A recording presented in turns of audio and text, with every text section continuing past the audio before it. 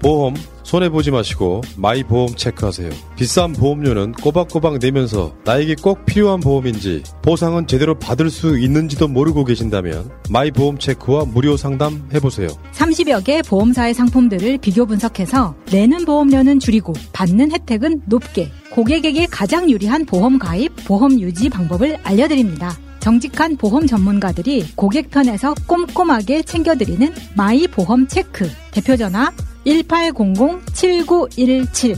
홈페이지는 한글로 마이보험체크.com. 카톡에서 마이보험으로 친구 추가해서 상담할 수 있습니다. 새날과 꾸준히 연대했던 바로 그 업체입니다.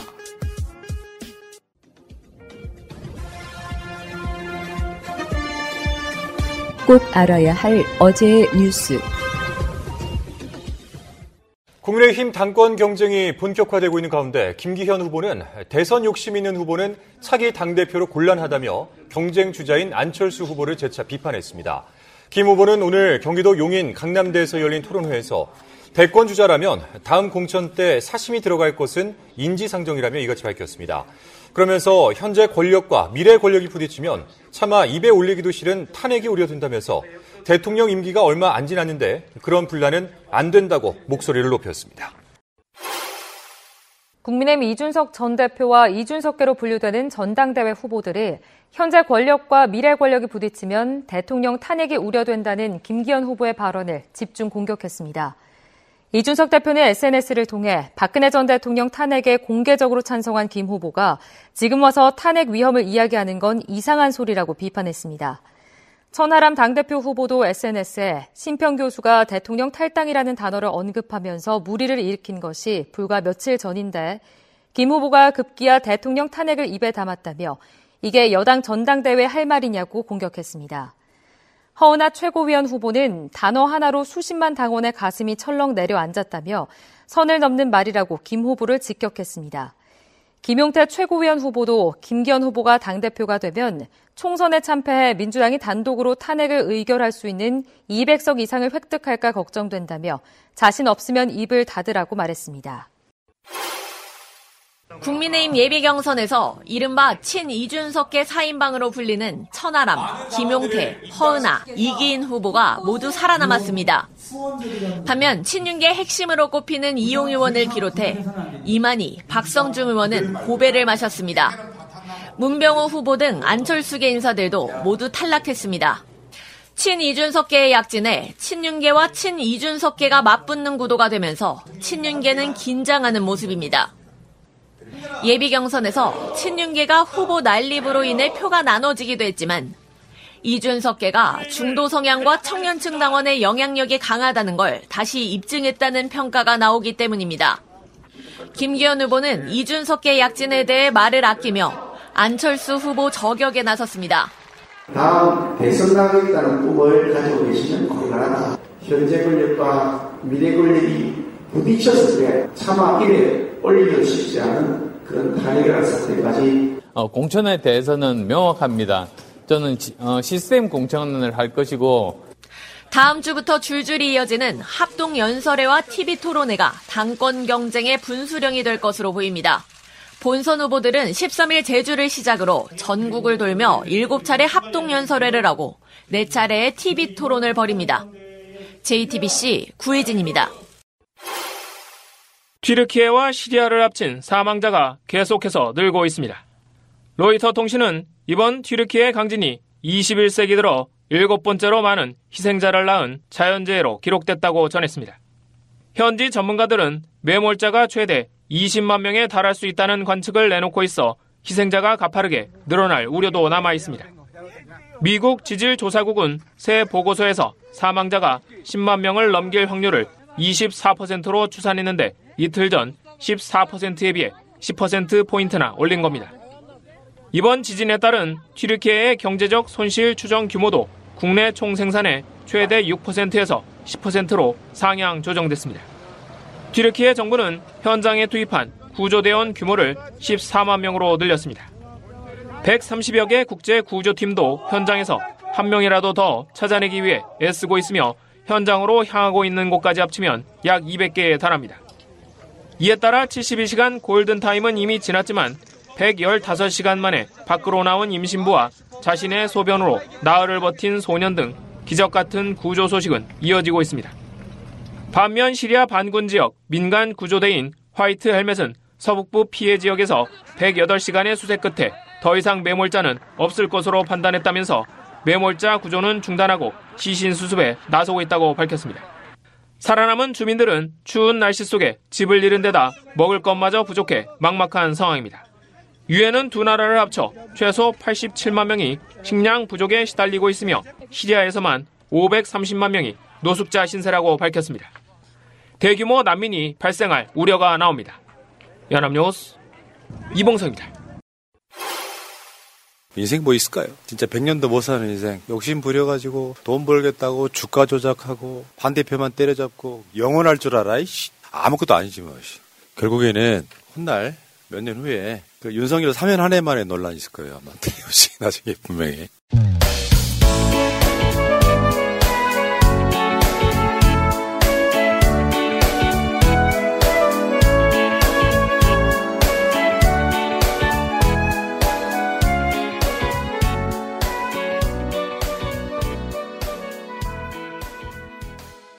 전혀 다른 시각의 최고급 정치평론, 정치천재 정봉주 지니어스 정 44번째 시간입니다. 죽을 만큼 사랑해 44번째 시간입니다. 죽을 만큼 사랑해 44번째 시간. 정봉주 민주당 교육위원수원장 나오셨습니다. 예, 안녕하세요. 정봉주입니다.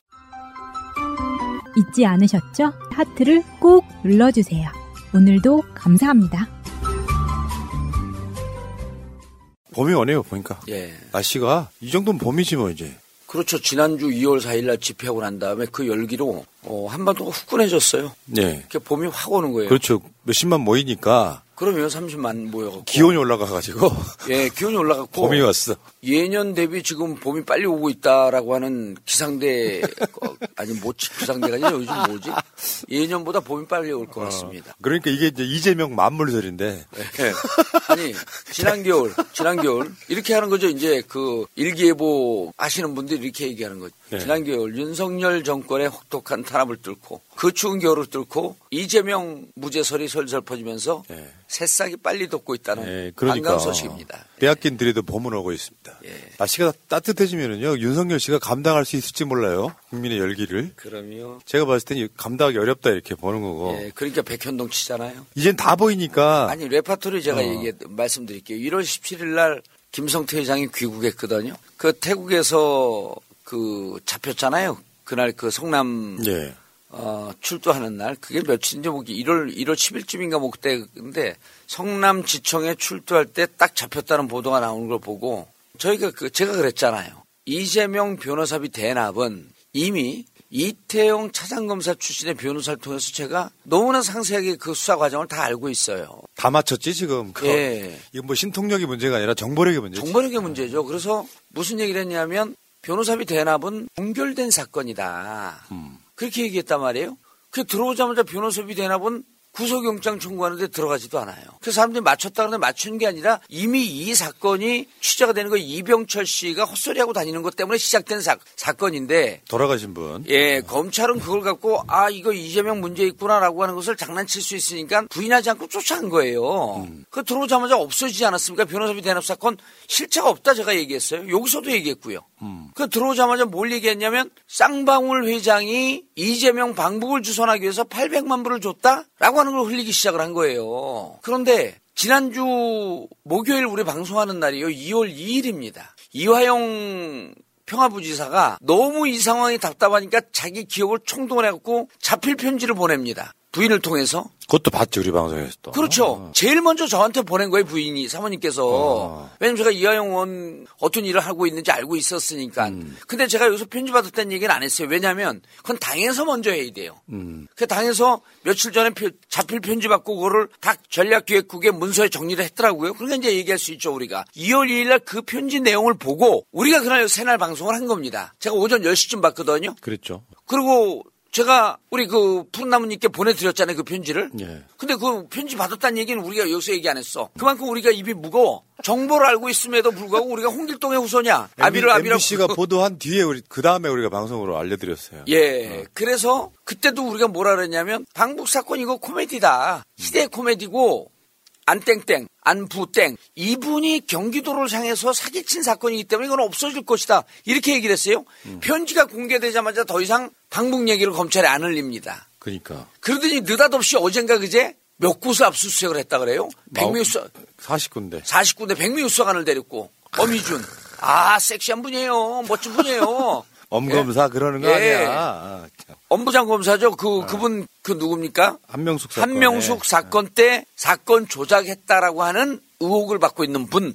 우리 이렇게 정확하게 얘기했잖아. 사건 조작했다 이렇게 단정적으로 얘기 안 해요. 사건을 조작했다라고 하는 의혹을 받고 있는 분. 자, 강백신 제가 어제 또 김기현 요즘 뜨고 있기 때문에 김기현의 동생이 시행사 갖고 30억 받으면서 사기친 사건을 다시 들여다봤어요. 그때 그거를 울산지검에서 수사한 검사가 강백신 검사입니다. 지금 엄희준, 강백신 양축이 수사하고 있잖아요. 김영일 차장검사하고 그 밑에서 강백신, 김기현 동생 부동산 개발 시행 사건을 덮었다는 의혹을 받고 있는 검사예요. 유명하죠. 예. 그런데 엄희준이 어제 100명을 데리고 들어갔고 40곳을 압수수색하면서 백현동을 탈탈 털은 거예요 또. 백현동 사건에 대해서 쫙 또 우리가 정보를 이렇게 가져왔잖아요. 근데 오늘 백현동이 주제가 아니기 때문에 말씀 안 드립니다. 어제 대략 다 털었어. 다 털었어요? 백현동에 대해서. 잘 털었어요. 코나이까지 다.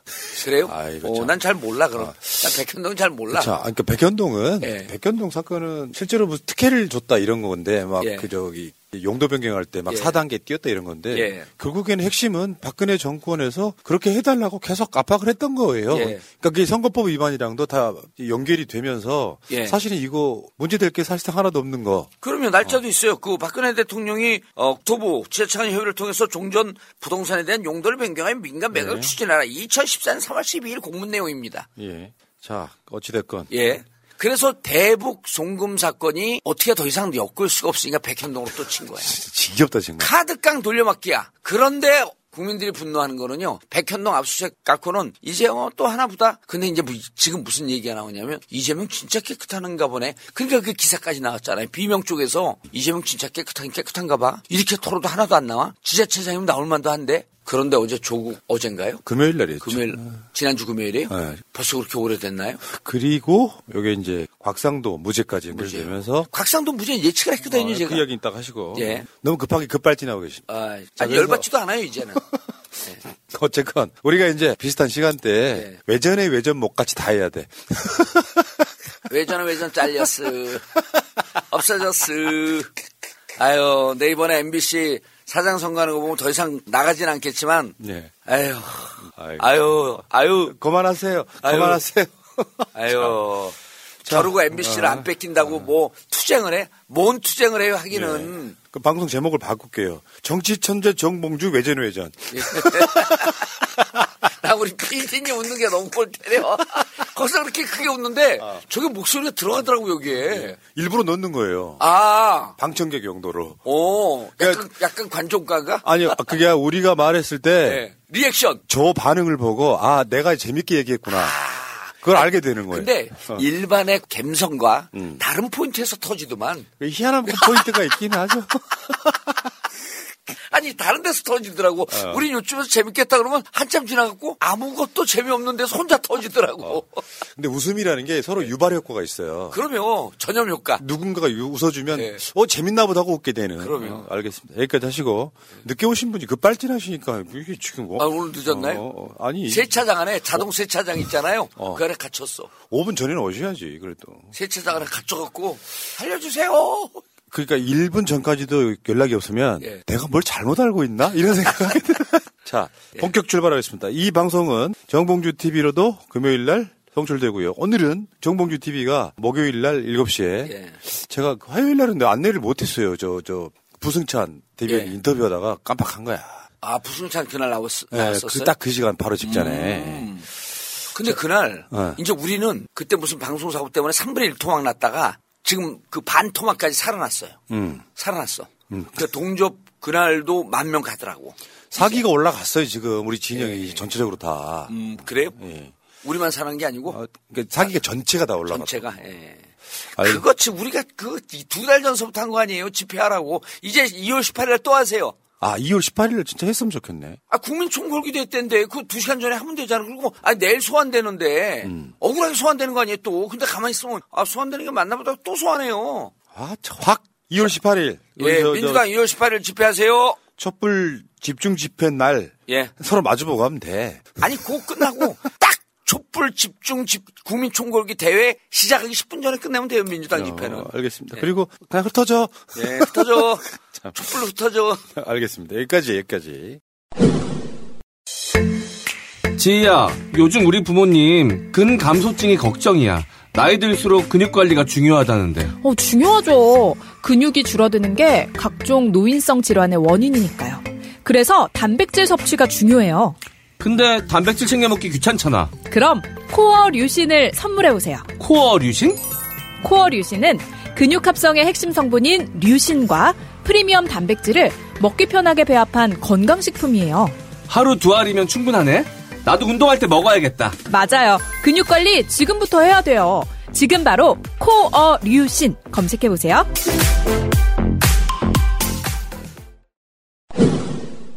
역사상 첫 국무위원 탄핵이 지금 소추안이 통과가 됐단 말이에요. 예. 굉장히 역사적 사건이에요. 예. 이게 역사적 의미를 한번 분석을 좀 해주시죠. 다른 분들이 다 하지 않았나요? 아니요. 정봉주만의 목소리 들어야 됩니다.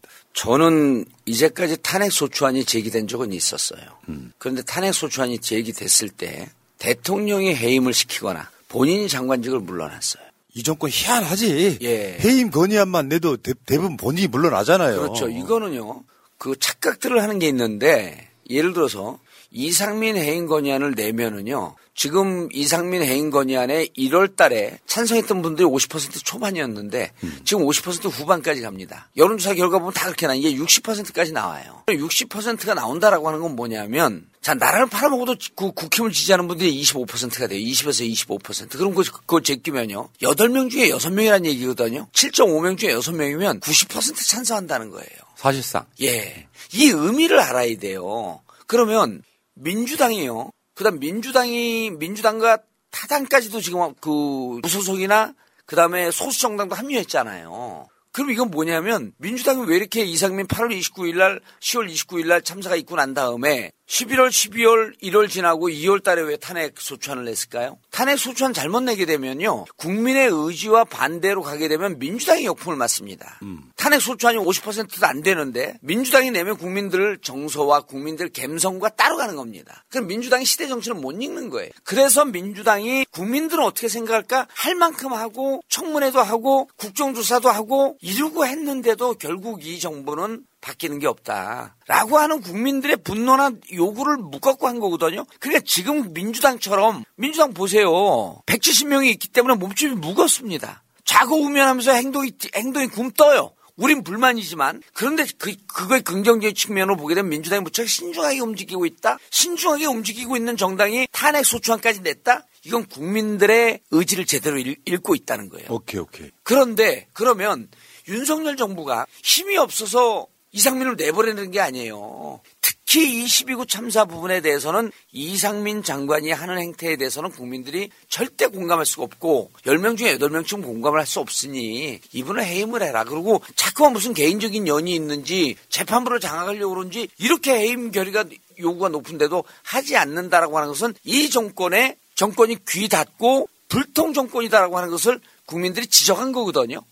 그러면 이럴 때는 왜 이 전임 정부들이 그 파면을 했거나 본인들이 사임했다라고 하는 것은 본인들에게 오점을 남기고 싶지 않은 거예요. 이게 역사가 기록하는 거거든요. 탄핵 소추안이 가결됐다라고 하는 것은 지금 헌재에서 이게 무슨 헌재 통과가 안 되게 되면 역풍이 어쩌고 이런 거 얘기하고 있거든. 그거 중요하지 않습니다. 국회에서 국민의 대의 기관이 과반수 이상 180석의 의석에 찬성을 얻고 했다라고 하는 게 중요한 거죠. 5분의 3이거든요. 3분의 2가 아니라 5분의 3이에요. 그러니까 3분의 2보다는 좀 작습니다. 그래도 절대 과반수를 넘은 숫자가 찬성을 했잖아요. 심지어 국민의힘에서도 이탈표가 나왔다고 보는 거잖아요. 그러면 민주당 전원 참석을 했습니다. 역대 이럴 때 한두 명씩 빠지거든요. 무슨 상당한 거 해외 일정도 있고 100% 찬성해요. 해임 건의안이 어떤 흐름에 있었냐면 민주당 내에서 김건희 특검은 이견이 없다고 합니다. 예. 그러니까 김건희 특검 해야 된다라고 하는 여론도 엄청 높고 근데 이상민 탄핵에 대해서는 일부 반대가 있었다 그래요. 이것을 설득해내서 민주당이 당론으로 표결을 붙였더니 민주당 지금 현 의석보다 10표가 더 나오는 상황. 10표가 더 나왔죠. 저는 이 상황에서 아까도 그 이야기 하셨지만 역대로 정권들을 보면 해임 건의안이 뭐 나오는 경우도 드물고 기본적으로는 해임 건의안 낸다 하면 정권에 부담을 주지 않기 위해서 해당 당사자가 사퇴하는 경우가 대부분이었고 대표적인 게 김두관 의원 케이스예요. 대학생들이 미군 부대에 들어갔던 사건을 못 막았다고 해임 건의안을 내려고 하니까 김두관 장관이 당시에 노무현 정부 때 사퇴했던 그런 정도가 해임 건의안의 엄중함인데 해임 건의안을 내도 전혀 물러나지 않는 참사의 직접 책임자인 사람. 그러니까 이번에 유가족분들이 하시는 이야기가 그런 거더라고요. 뭐냐면 처벌받는 사람은 있어 현재 구속돼가지고 용산경찰서장 같은 사람들. 근데 책임지고 물러난 자가 한 명도 없는 정권은 역대급 처음인데다가 지금 이상민을 지키기 위해서 윤석열이 보란듯 국민을 조롱했거든요. 예를 들어서 해외 나갈 때 이상민 데리고 나와서 어깨 톡톡 두드리는 방식으로 해가지고 이 방식에서 도저히 안 되겠다. 민주당이 야당이 움직이면서 역사적 사건을 만들어낸 굉장히 큰 의미가 있는 사건이다. 저는 제가 이거 통과되는 걸 보면서 윤석열 정권 진짜 오래 못 가겠구나 싶은 게 이런 사건이 일어나는 것 자체가요. 민주당이 문제가 아니잖아요. 윤석열 정권의 문제잖아요. 그럼요. 그래서 저는 그 역대 최초라고 자꾸 얘기하잖아요. 사람들이. 역대 최초라고 하는 거는 정말 의미가 있는 게 방금도 지금 그 푸나님도 말씀하셨지만 이건 국민의 뜻이다 그러고 파면시키는 거예요. 본인이 물러나는 거예요. 그래서 제가 우리가 여기서 몇 차례 얘기했는데 윤석열 대통령의 특징이 경우의 특징이 뭐냐면 평검사일 때는 그래갖고 제가 이제 그때 같이 검사 생활하고 그런 사람들 쭉 물어봤어요. 구수해갖고 들어왔잖아요. 구수해갖고 들어오면은 그냥 조금 검사 활동을 하다가 그만두고 변호사 한다는 거예요. 보통 그렇죠. 창피해서. 기수들 때문에. 그런데 그냥 들은 얘기입니다. 그리고 우린 이러이러한 것이 있었을 것이라고 추정하는데 대학 다니면서 이제 술 많이 먹고 뭐 집에 돈도 있고 그러니까 하면서 좀 보수처럼 뭐 골목대장처럼 이렇게 굴었겠죠. 근데 검사가 되니까 후배들이 다 선임자가 돼 있는 거예요. 사수 부사수인데 자기 사수가 대학 후배예요. 그러니까 이 양반이 가갖고 자기 이제 평검사 때 부장검사가 보니까 후배야 그러면은 부장님. 그 부장이 자기 선배가 와서 그러니까 예 이렇게 말을 들어주니까 그때부터 몸에 뭐가 뱄냐면 자기 윗사람 뭉개고 치고 나가는 쉽게 해서 우리가 얘기했고 들이받는 게 몸에 뱄다는 거예요. 그 평검사 때는 부장검사 들이받고 왜냐면 다 후배들이니까 부장검사 시절에는 검사장 들이받고 중앙지검장 때는 누구 들이받았습니까? 중앙지검장 시켰잖아요. 그때 총장이 문무일이거든요. 문무일도 고대 81학번입니다. 본인은 그 서울대 79학번이거든요. 그 검사하면서 내가 뭐 네가 검사는 나보다 사법고시 연수원 선배지만 내가 나이로 따지면 네 형이야. 이랬을 것으로 보이죠. 그러니까 저도 그러는 거예요. 경아 학번은 나이는 606 동갑이지만 내가 7, 8학번이거든? 그건 내가 네 형이야. 나이는 60년생이야. 근데 내가 59로 학교 다녔으니까 내가 형이야. 너 79학번, 7, 8학번 같은 학교 다녔으면 그때 비 오는 날 맞고 한 대 더 맞았을 거야, 형한테. 그게 외모로 보면요.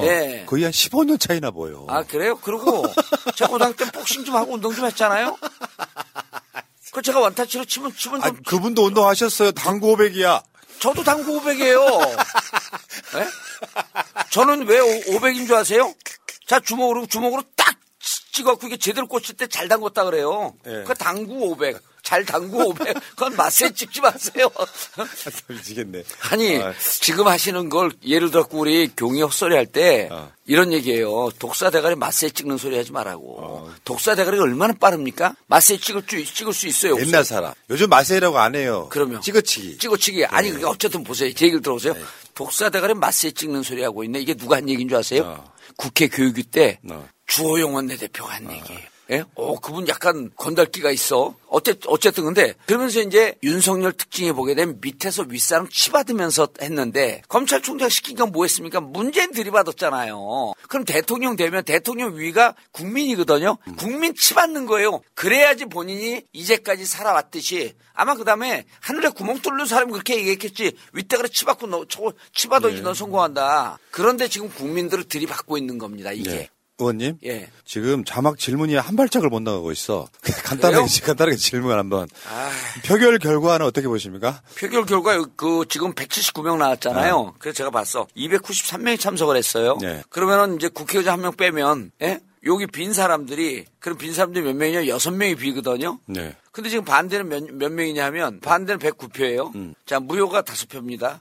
그러면 이게 114표예요. 무효를 다 포함해도. 근데 무효에 제가 보기에는 조정훈 의원이 들어가 있을 것 같아. 조정훈? 예. 아유. 아니, 들어가 있을 것 같아요. 그러니까 이거 잘 몰라. 그런데 아까 이제 국힘에서 이탈표가 있을 것이다? 이렇게 얘기했잖아요. 근데 이게 기명이었어요? 무기명이었어요? 당연히 무기명이죠. 인사한데. 그래요? 예를 들어서 예. 지금 야3당 의석수가 총합이 176이고 예. 찬성이 179면 예, 최소한 기권은 빼고 3명은 더 왔다는 거잖아요. 예. 그러니까 저는 이렇게 봐요. 이게 예를 들어서 이재명 대표 체포 동의안이 온다든가 이런 것들이 다 이런 맥락으로 움직일 거다 이렇게 보는 거죠. 저는 이분 반대했을 것 같아요. 동의했을 것 같아요. 일단. 권은희 잘 모르겠고 안철수. 왜냐면 안철수. 나도 그 생각했어. 아니 안철수 뭐라 그랬냐면요. 이상민 파면시키라 그랬어요. 그것 때문에 밉보했다는 얘기가 있잖아요. 예, 그것 때문에 밉보했다는 얘기 있잖아요. 국민의당이 국민의힘과 합칠 때 따라 들어간 사람이 3명이거든요. 예. 지금 3명이 더 나왔잖아요. 그렇죠. 아니 근데 저는 안철수는 분명히 그분은 소신의 정치거든요. 네. 그래서 저는 안철수 지지해요. 이번에 안철수 안 한다 그러잖아요. 제가 보기엔 안철수가 이게 찬성표 던졌고 권은희 던졌고 또 누가 던졌을까요? 배현진 던지지 않았을까요? 뜬금없이 이렇게 명예훼손 고소당하시려고. 아니 던지지 않았을까요? 물어보는 거죠. 왜냐하면 지금 그 지역구에 제가 아는 분이 있는데 여기 한동훈 온다는 소문이 돌아요. 아니 그러면 배현진 의원이 그 얘기를 들었으면 던지지 않았을까라고 우리는 추정과 의심을 해보는 거죠. 그러니까 저게 179국에서 3분의 2가 되려면 21석이 모자라거든요. 근데 지금 윤석열이 하는 거 보면 21석은 이미 반윤 쪽으로 만들어진 녀석이 있어. 아직까지 마음의 결정을 못해서 그렇지. 그런 상황으로 보면은 제가 봤을 때는 지금 국민의힘 전당대회가 윤석열과 상당히 밀접하게 움직이면서 나중에 저 표가 200석이 넘어가는 요소로 작동하지 않을까. 그렇죠. 저게 개헌 의석수에 보태진 의수인데 저는 21표라고 안 봅니다. 19표라고 봐요. 19표요? 예, 왜냐하면 12구 참사 국정조사에 찬성한 분이 181표예요. 지금은 179표 탄핵안이 나왔지만 181표 정도는 적어도 국정조사에 찬성할 정도로 합리적인 생각을 하는 보수들도 있다예요. 그럼 우리는 개헌을 하기 위해서 19표가 필요한 거예요. 근데 19명은 이미 공천에서 아웃했어. 제가 이제 3월 8일 전당대회 끝나고 나면요. 공천 그 살생부가 돌기 시작할 거예요. 그 살생부 제가 가져올게요. 알겠습니다. 자, 그런 거 제일 먼저 하는 정치 천재 정봉주 외제는 외전. 자, 그럼 헌재로 가면은 어떤 결과가 나올까요? 저는 50대 50이라고 봐요. 그러니까 지금 언론 분위기는 김도읍 때문에라도 기각될 거야. 그러니까 9명 중에 6명 찬성하면 탄핵이 되는 거죠. 근데 이제 김도읍이 그 소추 원고가 되잖아요. 탄핵 소추안 원고가 되는데 가갖고 이 소추안은 엉터리요. 이러고 원고가 얘기하면 근데 이것도 기록에 다 남거든요. 이 사람이 한 발언이. 그러니까 김도읍이 또 엉터리로 얘기도 못해요. 곤란한 거야 지금. 정말 곤란하겠어요. 정말 곤란한 상황이에요. 탄핵소추위원이라고 딱 와서 하는 말이 이상민은 죄가 없어야 할 수는 없잖아요. 그렇다고 안 할 수도 없잖아요. 뭐 묵비권 행사하나? 이분들한테 그거 다 설명을 했죠. 우리 듣는 분들에게. 탄핵소추안이 가게 되면 행안부에서 그러니까 이상민 현 정부에서 탄핵이 불가하다. 옳지 못하라고 하는 이제 피고가 싸우는 거고 우리는 신청했기 때문에 원고가 되는 거거든요. 국회가. 그럼 원고 측은 국회 법사위예요. 법사위원장이 원고 대표예요. 그러니까 본인이 직접 나갈 수도 있고 황교안 법무부 장관 때는 과거 노동당 해산 심판 때 황교안이 마지막에 직접 나갔거든요. 그렇게 알고 있어요. 저는 아니면 말고고. 근데 그럴 때 노동당 해산 심판, 민노당 해산 심판 때도 변호사를 써요. 근데 결정적일 때 자기가 나가서 얘기하거든요. 근데 이번에도 원고 측인데 원고 측 변호사가 나올 수도 있고 어쨌든 그러나 원고 측의 대표가 법사위원장 김도읍이기 때문에 얘기할 수밖에 없습니다. 그리고 우리한테 온 그 원안이 있잖아요. 예? 원한 내용을 얘기를 해야 돼요. 이걸 얘기를 안 할 수가 없는 거예요. 그렇죠. 예, 뭐 때문에 안 된다, 이걸 얘기 다 해야 됩니다. 이게 한 60페이지 되더라고. 그 분량이. 앞에 한번 보면 돼요. 근데 60페이지 다 올 것도 없어요. 그러니까 이런 상황이 된 게 오히려 법사위원장이 국민의힘 김도읍인데 이게 되겠냐 하는 사람들한테 반대로 이야기 한번 하고 싶어요. 무슨 말이냐면 민주당 법사위원장이어서 최선을 다했는데 기각되면 역풍 불 수 있죠. 그런데 김도읍 자체가 최선을 다할 가능성 사실상 없어 보이고 또 김도읍마저도 공천이 걸려 있단 말이에요. 그렇죠. 근데 이게 이제 지금부터 박근혜 탄핵 심판 때 보게 되면 한 3, 4개월쯤 걸렸어요. 그때 이제 집중 심리하고 빨리 간 거고 이거는 제가 보기에는 생각을 빨리 안 갈 수도 있어요. 서로 곤란해가지고. 예. 헌재가 지금 그 현재 문재인 대통령 때 임명했던 분 아니에요. 그러니까 이런 거죠. 임명은 문재인 대통령한테 받고 현재 치안은 윤석열 치하에 살고 있기 때문에 이분들이 양가적 측면이 있을 수밖에 없습니다. 그리고 헌재 재판관이나 우리가 지금 전체적으로 50억 판결 내고 그런 거 보면 재판부가 제일 대중들에 민감하고 어쨌든 이 갈대처럼 막 흔들리는 분들인데 이거를 기각을 시키자고 하니 국민들 눈초리가 보이고 인용을 하자고 하니 윤석열 눈치가 보고 그러니까 이거 차이피를 하면서 질질질질 오래 걸립니다. 그냥 오래 걸리면 지금 이상민 장관은 행안부 장관으로서 직무정지예요. 행안부 올스탑이거든요. 물론 차관이 일하면 되죠. 그런데 수장이 없는 상태에서 이게 공무원들의 특징이 수장이 없지 않습니까? 열심히 일 안 합니다. 사실 이상민은 경찰 장악 그리고 예. 판사들 예. 뭐 여론 관리형이 아니었나 이런 생각이 드는데 예. 자 어쨌건 지금 제가 봤을 때는 기각은 신경 쓸 문제가 전혀 아닌 거죠. 기각은 왜 신경 써요? 만약에 기각되고 김도비 법사위원장이고 이 과정을 거친다면 오히려 기각됐을 때 역풍이 불 수 있다. 국민의힘한테. 예. 윤석열한테. 예. 전 그렇게 보는 거라서 이거는 결과가 중요한 사건이라기보다는 역사상 말도 안 되는 윤석열과 이상민의 그저 폐악질이 결국 탄핵 소추를 당하게 만드는 원인이었다. 저기다만 결론 내리면 될 것 같습니다. 그래서 이제 어제 그 소추안이 가결이 되면서 민주당의 이제 인터내셔널 국대가 아니라 이거 뭐 인터넷 지구대표.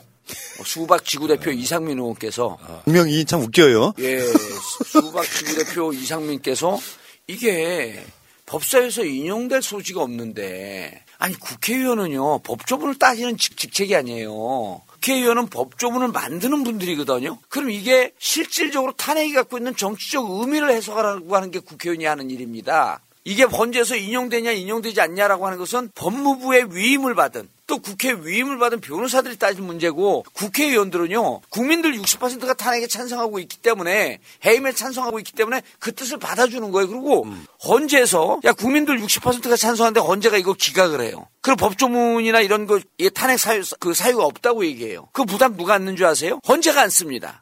그거 민주당이 안는 게 아니에요. 민주당은 국민들이 탄핵하라고 하니까 그 뜻을 받았고 했어요. 그리고 실질적으로 국민들이 왜 60%가 국민들이 뭐 법을 다 알아야지 국민합니까? 헌법 전문 외워야지 국민 자격 있는 거 아니잖아요. 국민들이 제일 중요한 게 법 위에 헌법 위에 그다음 국회의원들의 정치적 판단 위에 뭐가 있냐면 국민들 감정법이 있는 겁니다. 그렇죠. 그게 민심이라고 하는 거예요. 민심은 천심이라고 하는 게 국민들 감정법은 천심이거든요. 천심에 위배되는 일을 헌재에서 하는 거예요. 그 부담 거기 앉는 겁니다. 그럼 우리는 지금 말씀하셨듯이 김도비 대충 했네. 헌재가 눈치 보기 했네. 이 한마디 하면 끝나는 거예요. 그리고 1년쯤 걸릴 것 같아요. 제가 보기에는. 1년 있다가 행안부 장관을 복귀한다? 만약 복귀하면요. 6개월인지 90일인지 봐야 되지만 국회의원 출마 그 시한 전에 저는 한 다음에 장관직 그만둘 것 같아요. 장관직 그만둘 게 예견이 되어 있거든요. 행안부 장관 이상민 제가 예측합니다. 100% 국회의원 출마합니다. 그러니까 그 이야기가 나오더만요. 헌재에서 기각되고 예. 그리고 사퇴한다. 이야기가 나오는데 웃기가 자빠졌네. 그게 문제가 아니라 대통령실이 뭐라 그랬냐면은 이상민이 구체적으로 잘못한 게 뭐냐 이렇게 대통령실이 이야기를 했어요. 예. 와, 이 사람들은 정말 윤석열이 그런 이야기 한 적 있잖아요. 그 이상민 처음에 참사가 나고 나서 이제 사퇴시키라고 할 때 뭐 구체적으로 잘못한 게 있습니까? 그 이야기를 그냥 되풀이하는 거예요. 예. 그 헌법의 개념 자체가 아예 없는 자들. 사실 검사들이 헌법 알겠습니까? 헌법학 개론 정도에서 잠깐 보고 말겠지? 예. 그런 거고요. 이 섹션에서 이 이야기만 하나 여쭤볼게요. 그러니까 지금 현재 민주당이 자기 등치, 자기의 능력치를 최대한 발휘해가지고 이상민을 탄핵을 시킨 역사적 사건이 일어났어요. 예. 밥값했다 이제. 밥값했다. 예. 이렇게 되면은 국민의힘 자체가 지금 똘똘 뭉쳐져 있는 상태가 아니란 말이에요. 예. 국민의힘 자체도 지금 내용을 겪고 있잖아요. 예. 김기현, 나경원, 안철수, 천하람, 이준석 이렇게 막 섞여가지고 그렇다 보니까 국민의힘이 똘똘 뭉쳐 있는 거랑 상관없이 지금 아까 몇 개 이탈표가 나오는 것처럼 저는 윤석열의 입지는 더 좁아지는 거라고 보거든요. 임기가 앞으로 4년 더 남아있다. 요 생각으로 접근하면 안 되는데도 불구하고 지금 윤석열은 그 마인드만 갖고 있는 것 같아요. 저는 임기를 단축시킬 수 있을 것 같아요. 이번에 그러니까 국정조사 181명, 그 다음에 세 가지 조건이 지금 필요 충분 조건이 다 충족이 되고 있거든요. 되고 있어, 지금. 그 다음에 179명이 탄핵 소추안 가결, 그 다음에 일탈은 누굴 보냈냐면 이준석 보냈고, 그다음에 가끔가다 생각나면 보내고 계속 보내는 게 유승민. 그렇죠? 그다음에 2타로 나경원 보냈고 3타로 안철수 보냈단 말이에요. 그래서 그쪽은 지금 분열이 되고 있는데 천하람 요즘 날뛰는 거 보면요. 순천 지역위원장 아니에요? 우리 당 의원들에게는 좀 불편하겠지만 대구 사람이에요. 대구 사람. 그 대구인데 순천 갔단 말이에요. 그래서 순천에서 천하람과 민주당 연합공천 해갖고 교시켰으면 좋겠어.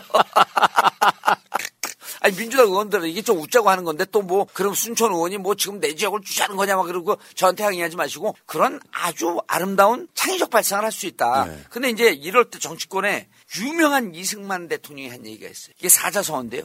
뭉산 흑죽이야. 아세요 그거? 처음 들어봐요. 못 들어보셨어요?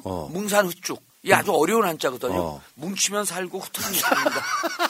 아이고 속았네. 뭉산 흑죽. 근데 지금 민주당이 169명이 뭉쳤잖아요. 그럼 어떻게 돼요? 무조건 사는 거예요. 산다니까 뭉산 흑죽. 그러니까 뭉치면 살고 뭉살 흑죽. 살고가 뭉치면 산다. 요거 한 센텐스가. 또 뭐라고? 뭉산 흑죽. 제가 모르는 한자성어가 별로 없는데 처음 들어갖고 나 순간 속았네. 뭉산 흑죽. 근데 지금 저쪽 흩어지잖아요. 아주 정치 원리는 간단합니다. 뭉치면 살고 흩어지면 죽는다. 뭉치면 산다. 흩어지면 죽는다. 뭉산 흑죽. 지금 최고위원 나가는 허은하 같은 사람들이 만약에 지금 현재 반문일 거 아니에요. 왜냐하면 윤석열처럼 김경진 검사 출신 꽂았으니까 갑자기 들어온 사람 꽂아버리잖아요. 그런 식으로 지역에 이미 검사 출신들이나 이런 사람들이 사무실 열고 활동을 하는 사람들 되게 많을 거고 그럼 거기에 위기의식 느끼는 사람들 되게 많을 거고 지금 국민의힘이 한 110석 정도 됩니까? 그중에 제가 봤을 때는 최소한 40석 이상은 지금 심정적인 이탈이 있다고 생각해요. 안 그러면 어떻게 안철수가 지지층 여론조사 1등을 합니까? 제가 봤을 때는 윤석열 스스로가 완전 고립되고 있다. 이 느낌으로 보거든요, 이거. 그러니까 윤석열 자체가 갖고 있는 생각이랄까 이런 것이 너무 정치를 보지 못하는 어떤 그 시각으로 가고 있는 게 아니냐. 그래서 저는 지금 이게 공학이거든요. 우주는 수학이라 그러잖아요. 여러분들께 제가 재밌는 40 방정식을 얘기해 드릴게요. 40명의 기가 막힌 방정식이 있어요. 주호영과 이용호가 붙었을 때 이용호 표가 42표가 나옵니다. 원내대표요? 예, 원내대표 42표가 나와요. 그다음에 국정조사 하자. 12구 참사. 그때 220명이 참석을 하는데요. 찬성을 해요. 근데 민주당이 몇 명 또 불출석하고 그러니까 국힘이 46명이 찬성을 해요. 그리고 국민공감이라고 하는 내부 윤석열 개파 모임을 만들어요. 거기 71명이 참석하고 실질적으로 주도하는 3명은 이름을 올리지 않아요. 윤한홍, 권성동, 장재원의 이름을 안 올리니까 74명이야. 74명이면 강제적으로요. 몇명이 빠지면 41명이 빠져. 그러니까 딱 그렇게 된다니까요. 42, 46, 41. 여기서 교집합이 40명이에요. 그래서 이 40명은 공천을 못 받는다? 그런데 우리가 지금 몇 명 필요하다? 19명. 그래서 제가 이거를 40방정식이다. 살 떨려요. 자, 여기까지. 40방정식이 작동이 되면 임기는 단축된다. 그러니까 사실 민주당 자체가 얼마큼 뭉칠지를 모르는 상황에서 한번 테스트를 해본 거예요. 이상민 탄핵은 오히려 그러니까 일종의 연습 문제 같은. 그렇죠. 그리고 지금 전당대회가 쑥 들어갔잖아요. 사건을 계속 덮어주는 건데 재밌는 게 요 전까지는 안철수 조지기 전까지 그 나경원 조지는 거 보고 너무 심하다 이거. 그러면서 그때는 죽임 야한이었었어요. 사자성어가. 오늘 사자성어로 쭉 갑시다. 죽임 야한. 낮에는 김기현, 밤에는 안철수. 이거 나가먹었지 내가. 나가먹었죠. 지금 바뀌었어. 뭔지 아세요? 뭔데요? 겉김소간. 겉김소간. 겉은 김기현인데 속은 안철수다. 야 기가 막히네 정말. 겉김소간. 뭉산흑죽 겉김소간. 실제로 의원들 만났는데 깜짝 놀래요. 이 정도일 줄 몰랐다. 그럼 내가 손을 쏙 잡고 임기 빨리 끝내서 선거 다시 하자. 그럼 손을 그전에는 2달 전에 손을 딱 뿌리쳐요. 근데 지금은 뿌리치는 척 하는데 내가 꽉 잡고 안 놔주니까 안 빠져나가. 이분들 20명만 있으면 되겠다. 그러니까 한동훈하고 윤석열 하는 걸 보니까 쟤네들은 정치하면 안 되겠다 싶은 생각이 들었던 이유가 화합하고 이런 게 아니라요. 겁주면 물러나고 조아리고 엎드리고 숨겠지라고 생각을 하는 마인드밖에 없어. 평생 피의자만 봤으니까. 그거는 정반대로 말하면요. 나를 좀 싫어하는 사람도요. 내가 손 내밀어 주면 내 편 되거든요. 그걸 못하는 거야 이 사람들이. 그리고 이번에 정청래 보수 진영 갖고 봤더니 정청래하고 한동훈하고 이렇게 이제 우당탕탕 했잖아요. 근데 거기서는 보수 진영에선 한동훈 이겼다고 좋아해요. 뭐 이게 이기고 말고가 있어. 아니 근데 저는 정청래 완승이라고 봐요. 네. 왜냐하면 아주까리 동백꽃이 제아무 아주까리 한동훈 그 이미지 남겼지. 그거 하나로 끝났어요. 근데 보세요. 전혀 이게 그 인과관계가 없거든요. 참기름 들기름 안 먹고 아주까리 기름 먹으세요. 근데 아주까리 기름 먹으면 왠지 깐죽거릴 것 같아. 아주까리 한동훈. 그 굉장히 의도했다고 보는 거죠? 정청래 의원의 순발력이라고 봐요, 저는. 네. 그리고 평상시에 술 먹으면 이상한 재미없는 아재 개그 할 때 그거 써먹었던 것 같아, 내 기억이. 형 아주까리 먹어? 왜 이렇게 깐죽대? 이런 기억이 나는 것 같아, 제가. 그러니까 사실 내용은 더 하나도 안 중요해. 안 중요해, 아주까리 한동훈. 안 중요해. 얘는 왜 이렇게 뺀질거려? 왜 이렇게 왜 깐죽거려? 왜 방기문이 기름장어 뭐 이렇게 이야기했듯이. 예. 자, 어쨌건 지금 사실 윤석열과 한동훈이 하는 건 정치를 할 게 없어요. 결국 정만 만들어내는 게 무슨 정치예요. 그래서 국민의힘은 심정적으로 쪼개지고 총선 때 검사 출신들 몇 명 당선시킨다 한들 윤석열 임기 보장이 됩니까? 뭘 몰라 이 인간들이. 그래서 저는 제가 아는 이제 국힘 의원들 중에 전현직 의원들 중에 아주 합리적인 보수인 분들도 있고요. 수구적인 분들도 있는데 저는 대한민국의 이념 지형이 그렇게 깊지 않기 때문에 그분들이 인간적으로 대화하는데 전혀 문제 없어요. 제가 노무현 대통령이 제일 좋아했던 사자성어가 이건 진짜 사자성어인데 해불양수 아니에요. 바다는 어떤 물도 거여가지 않는다. 이게 진짜 사자성어. 예, 노무현 대통령이 해불양수. 그러니까 바다는 어떤 물도 거역하지 않는다예요. 그리고 제가 이거는 의원들이 정치할 때 꼭 새겨야 되는 거거든요. 어느 의원하고 아무리 이념과 진영이 달라도 대화하는데 지장이 없어야 돼요. 근데 그쪽이 진짜 수구적인 정치인이 한동훈 윤석열 너무하다는 얘기를 최근에 하는 거예요. 제가 봤을 때 윤석열은 그냥 극우예요, 극우. 극우 이상 극우도 아니에요. 극우도 아니고 아스팔트 극우들이요. 태극기가 뭔지 알고 흔들리잖아요. 아스팔트 극우 중에 말 안 되는 사람들 누구 있는 줄 아세요? 자, 태극기 흔드는 사람들까지는 그래도 조금 저건 인간이구나. 태극기 말고 성조기 흔드는 사람이 있어. 여기까지도 괜찮아. 이스라엘 국기를 흔드는 사람도 있어요. 일장기랑. 대한민국에는요, 사람과 짐승이 같이 살고 있습니다. 근데 어머니 부대 무슨 순씨 있잖아요. 그분이 일본 총리한테 사과하잖아. 일본 대사관 앞에서. 일본 총리님 미안합니다. 우리 역수인 누나? 아니 그분들은 어떻게 대한민국 국민이라고 할 수 있어요. 대마도 갖다 놔야지. 자, 의원님 대장동 한번 가봅시다. 대장동이요? 이야기 여기까지 하시고 대장동으로 잠깐 가야 돼. 곽상도 이야기 좀 해야 돼. 왜냐하면 갈 것도 없어요 뭐. 대장동 일타 강사시니까 이거 엄청 공부 많이 하셨잖아요. 팔려 이제 잘. 대장동 하나은행 컨소시엄 SK 했는데 곽상도가 50억 받은 게 무죄라는 거예요. 무죄. 근데 무죄 이유를 제가 두 가지만 핵심으로 무죄 이유가 첫 번째가 아들이 받은 50억에 아버지가 손을 대지 않아서. 두 번째 아들이 아버지와 따로 살고 있어서 이게 무죄 이유야. 그러니까 이게 이런 판결이 나오면은 조국 장관 이야기 계속 나오잖아요. 조국 장관은 조미 씨가 아버지랑 같이 살았고 경제적 이익을 받기 때문에 쉽게 표현하면 경제 공동체여서 차마 뇌물로는 못 걸고 장학금을 청탁금지법으로. 근데 지금 언론이 잘못 보도하고 있는 게 그 돈을 받은 건 조국 서울대 교수일 때고요. 실제로 민정수석일 때 받은 게 아니거든요. 그러니까 곽상도 무죄 나온 이유가 이게 코미디 아니냐고요. 왜냐하면 곽상도 아들, 그러니까 대장동 녹취록에도 나오는 내용들이에요. 이게 제가 이제 만주 변호사인데 이제 이런 걸 생각을 해봐야 돼요. 뇌물 공여와 뇌물 수수가 있거든요. 뇌물 공여는 죄가 크지 않습니다.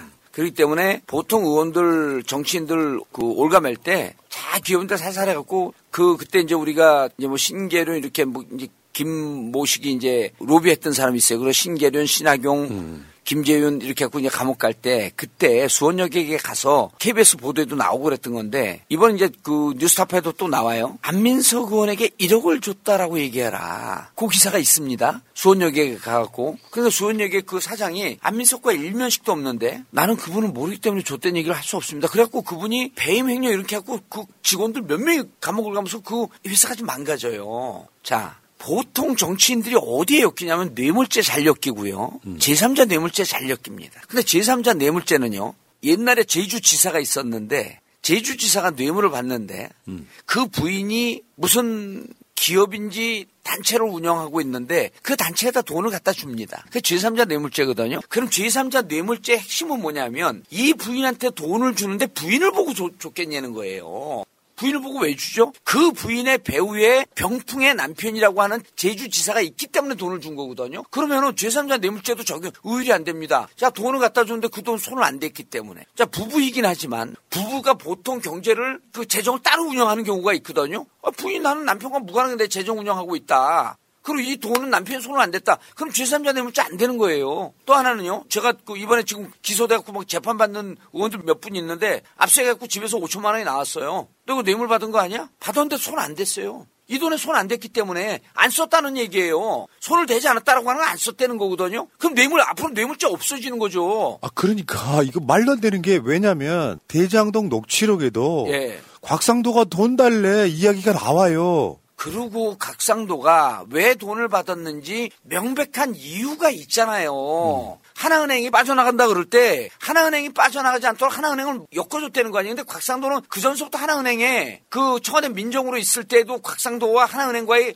그 아주 밀접한 관계에 여러 가지 근거들이 있습니다. 하나 그 지주회장하고 그럼 하나은행을 엮어줬는데 그 빠져나가려고 그럼 그게 내용이 나오잖아요. 자기들 내용에. 이거 상도형이 다 해줬어. 곽상도 의원이 다 이러면 이게 대가성으로 돈이 들어온 거거든요. 들어올 때 야 내가 위험하니까 우리 아들 그 저거 퇴직금 명목으로 아니면 그 뭐 위자료 명목으로 이렇게 해서 돈 줘. 그럼 난 나중에 우리 발 내밀 테니 난 아들하고 독립돼 있기 때문에 모른다. 진짜 어처구니가 없어가지고. 이렇게 변명을 하면 앞으로 이제 뇌물죄요. 이 논리대로 하면 이게 판례가 남잖아요. 그럼 뇌물죄 없어집니다. 제가 그 모 변호사한테 이거 물어봤는데 1심 판사는 선 탔다고 보는 거고요. 2심 가면 무조건 유죄다. 이거는 법리상으로도 그렇다. 아니 저는 근데 다른 각도로 볼래요.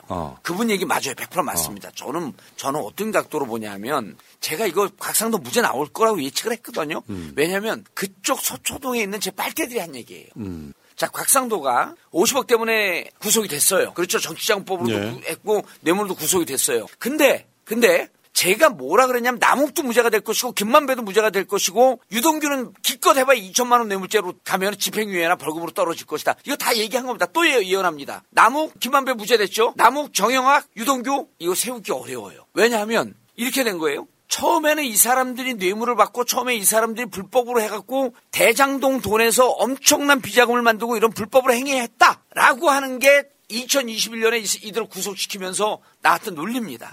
근데 그 다음에 정권이 2022년에 바뀌어서 3월 9일 날 바뀌고 난 다음에 2022년 7월에 검사진들이 바뀌면서 논리가 어떻게 갔냐 하면 야 무슨 얘기야. 이거 다 이재명 돈이야. 이러고 새로운 논리를 구성으로 하다 보니까 김만배, 남욱, 정영학, 유동규 변호사들이 그쪽으로 모은 거예요. 이거 우리 돈 아니에요. 이재명 돈이에요. 정진상 돈이에요. 김용 돈이에요. 이러다 보면 검찰이 무슨 얘기야 이놈아 니들 돈 아냐 이렇게 몰아붙여야 되는데 그들은 자기 돈 아니라고 발을 빼고 빠져나가고 검사도 그거에 맞췄고 점점 김용, 정진상, 이재명한테만 몰아붙이니까 이쪽 변호사들이 얘기하는 그들 변호사들이 얘기하는 논리에 의해서 검찰이 기소했던 논리가 무너지는 거예요. 그럼 판사는 이렇게 보고 있잖아요. 저 사람들 유죄로 몰아야 되는데 저 사람들 유죄가 아니라 이재명, 김용, 정진상으로만 몰고 있는데 그럼 저 사람들은 죄가 없다는 거네. 점점 그들의 죄에 대한 논리가 희석화되고 있는 과정이 이들의 석방되면서부터 계속 그런 거예요. 지난해 7월 이후서부터 모든 재판이 그렇게 되니까 제가 여기서 뭐라 그랬냐면 이재명을 잡으려고 하는 와중에 그들의 변호사가 본인들 빠져나가려고 이상한 논거들을 피고 있다. 그러니까 간단히 말해서 대장동 녹취록을 무력화시키면서 무력화시킨 거죠. 이건 사실이 아니야 라고 이재명 지들끼리 헛소리 한 거랬잖아요. 그러니까 자기들끼리 헛소리 한 거라서 대장동 녹취록은 의미가 없어. 그러니까 지금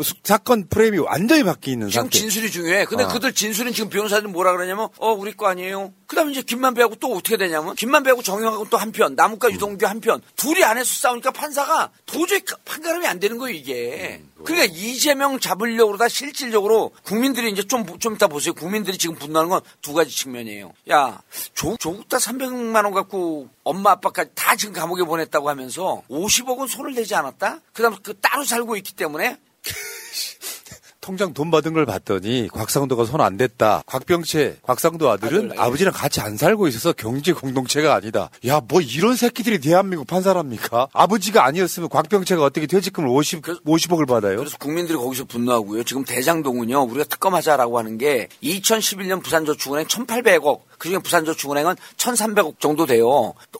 저축은행이 그때 다 줄도산하고 줄부도날 때 가장 큰 몸집을 차지하고 있었던 부산저축은행만 수사를 안 합니다. 그리고 그쪽 녹취록을 보게 되면 조우영도로 들어가고 커피 한잔 마시고 나오면 돼. 이러면서 봐주는 흔적이 있거든요. 그때 수사검사가 윤석열이었다는 거 아닙니까? 우린 봐준지 안 보는지 모르기 때문에 그때부터 해갖고 이게 대장동 1기의 시작이에요. 그 돈이 없었으면 대장동 개발이 안 됩니다. 그래서 그 특검 하자는 거예요. 그럼 국민들이 어디서 분노하냐면 자, 걔들 4천억 벌었대. 4천억 벌은 애들이 집행유예 벌금 몇 푼 받고 이 부동산 투기 세력들이 무죄로 다 풀려나? 이러면 국민들이요 20대 30대들 내가 뭐 하려고 이래. 어디가 사기쳐갖고 돈 벌어야지. 이러한 국민들이 위화감이 조성되면서 이 실망감, 이 박탈감으로 인해서 난 이 정권 무너집니다 이거. 그러면 판사가 일부러?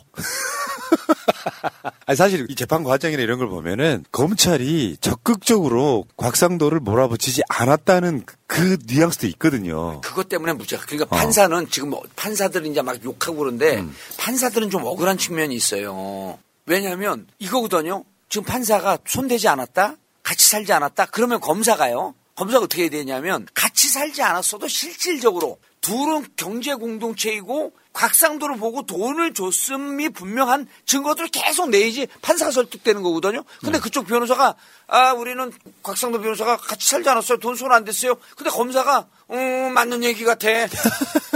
이러고 있었다는 거예요. 아니 예를 들면 대장동 녹취록을 제시를 안 해. 예, 제시 안 해요. 그 병채 아빠가 돈 달래. 예. 요 이야기를 제시를 안 하면 판사는 모를 수 있습니다. 아니 예를 들어 새날 이제 막 정의로운 얘기하니까 쟤들이 새날을 허위사실을 딱 걸어요. 근데 이제 새날 진행하는 우리 푸른나무님 나왔고 나는 새날 진행자가 아니고 사실 비슷하게 생긴 사람이 그럼 검사가 그런 것 같네요. 그럼 무죄예요. 그럼 진짜 새날을 잡아라. 그럼 검사가 몰랑 어딘지 몰라. 아니 근데 비유를 들어도 좀 이상하게 기분 나쁜데? 근데 재밌잖아요. 아니 근데 그래서 안 걸린다 이런 얘기예요. 네. 그래서 검사가 곽상도 변호사가 변론하는데 적극적으로 방어를 안 하다 보니 판사는 그쪽의 논리를 받을 수밖에 없는 거예요. 그런 느낌이 분명히 있고. 그리고 김만배 무죄 나온 것도 그겁니다. 보세요. 유동규요. 저 감옥 안 갑니다 다시. 남은 무죄 나옵니다. 정영은 무죄 나옵니다. 두고 보세요. 왜? 검사가 악착같이 그들을 해야 되는데 그들 돈이 아니라 이재명 돈이라잖아요. 그러니까 윤석열이 지금 국민의힘 잡들이 하는 거랑 검사들이 하는 잡들이 하는 거랑 국민 정서에 너무 떨어지기 때문에 난 얘들 위험해. 이거 지금 대장동 4천억 먹었는데 뭐 뻑하면 누구 1억 주고 지금 뭐 기자들도 9억을 주고 막 그랬다잖아요. 20대 30대들이 200만 원 300만 원 벌었고 1년에 돈 1,000만 원 모으기 힘든 이 2030들이 MZ세대들이 이거 보고 분노 안 하겠습니까? 이 사법 시스템에 대해서 이 검사들에 대해서 이재명 잡으려고 그러다가 너네 대한민국 범죄자들 다 봐준다. 죄도 없는 이재명 털려고 그러다가 이 분위기가 오늘 여의도 길을 가는데 앞에 남자 둘하고 여자 둘이 가요. 직장인들이야. 30대 초반쯤 돼. 남자 쓱 보더니 벼랑은 목소리 커지더라. 나 들으란 얘기예요. 아니 600만 원을 말이야. 무죄고 유죄고 50억 무죄래 무죄. 같이 안 살아서 그렇대. 그러니까 여자는 옆에 있다가 돈도 손 안 댔대. 근데 내 있어요.